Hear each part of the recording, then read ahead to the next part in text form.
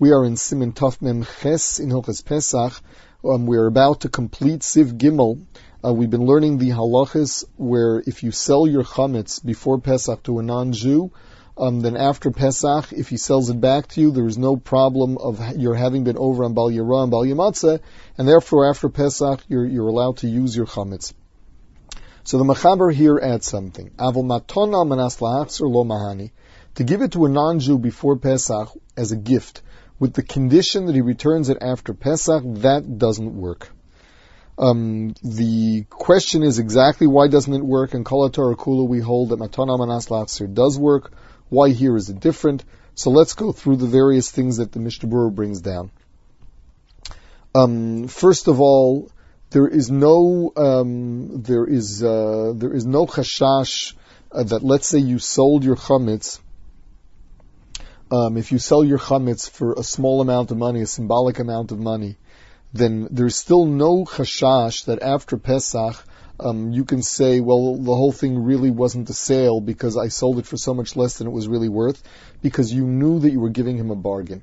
The halacha is that even though there's a halacha that if someone buys something of yours for a ridiculous price, we say that it was a mistake on your part and the whole mekach is batal of the mafreya, we say it never took place. If you know exactly what you're doing and thought it through, say over here, the case is that you say it's worth it for you to sell it for a token amount of money, just so that you shouldn't be over on the Isser, Bal Yirah, and Bal Yamatzeh. So afterwards, you cannot make the claim that you were cheated and that the sale did not take place. Now, the Mishnah Berurah here brings up another thing, and that is with regard to the kinyanim that we were discussing yesterday.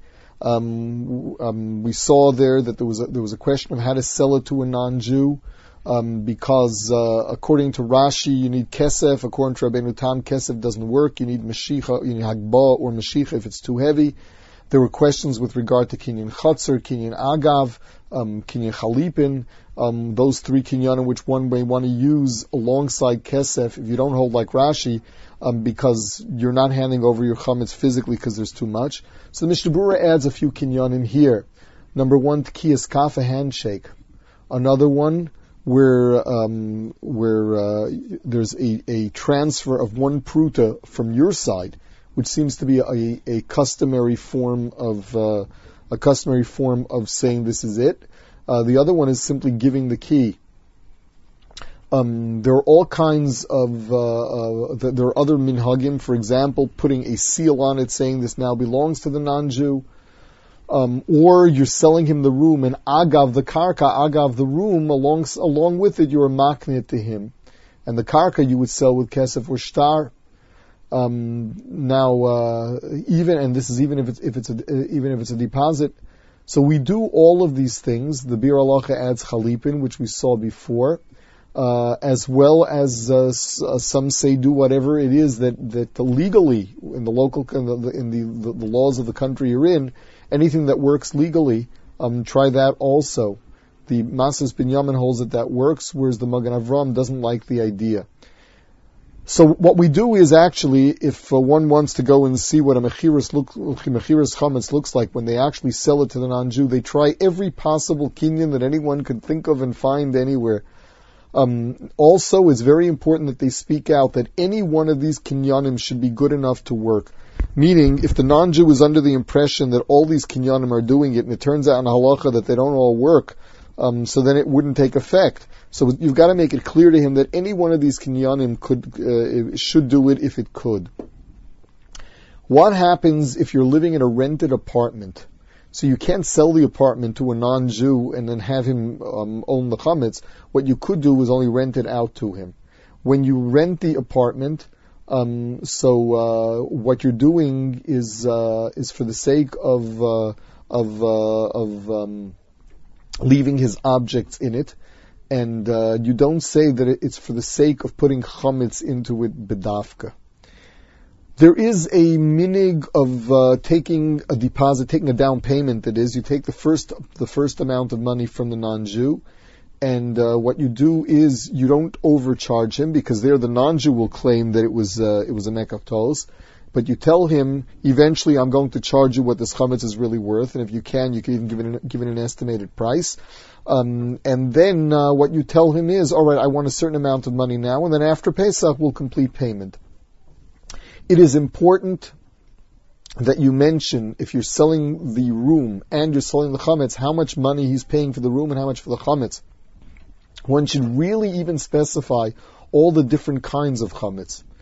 What you could do is what we saw before, and that is you say that we will evaluate the accurate price at the end, after Pesach.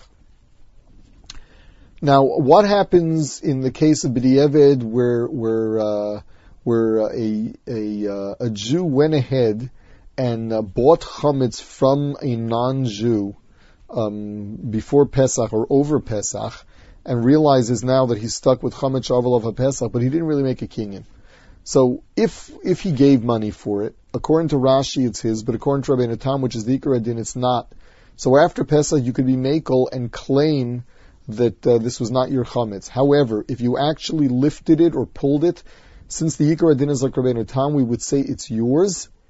Therefore we would not be able to be mekel. It is chametz shavel of a Pesach. It's also b'hana. The Mishnah Berurah even claims that bisman hazeh, because it is common for people to do business in kesef alone, so even if all you did was pay him for it, we really have to be choshish that it was yours over Pesach, you were over on Bal Yirah Chalila, and then after Pesach it's also b'hana. Now we get back to the actual halacha that the Mechaber added here, and that is the halacha matana manas lahachzir, that it doesn't work. The Mishnah Berurah says the same going for a mechira manas lahachzir. If you stipulate, I'm selling it to you, but you must return it to me. Now the question is, why doesn't this work? In Kol HaTorah Kula matana manas lahachzir works. One reason is chumra the chametz. Like all the other chumras we keep in chametz midrabanan, this one too. Another one is that there's a chash that he won't return it, and if he doesn't return it, then retroactively it was never him, and you're over on Bal Yirah. So you're putting yourself in a situation where it's a suffix that you may have been over on Bal Yirah. What happens, B'di'eved, you did a matana manas lahachzir, and he returns it after Pesach. So there's a machlokas achronim if you're over on Bal Yirah. Certainly, l'chatchila, you're not allowed to do it. As far as this isser of doing it amanas la'asir, Mr. Brewer brings a Reb Kiva Eger that really there is no authentic shash that he won't return it, and then you'll be over on Bal Yirah retroactively, because you could always say, I accepted it as if you return it. Hareini kilu is kabalti, in which case he wouldn't have to return it after Pesach. In either case, we don't take a chance and give it or sell it to a non-Jew with the stipulation that he can return it after Pesach, that he has to return it after Pesach. What you do is you sell it stam, although it's understood that after Pesach he's probably not going to sell it to anybody else, only to you. But there should be nothing binding to that effect.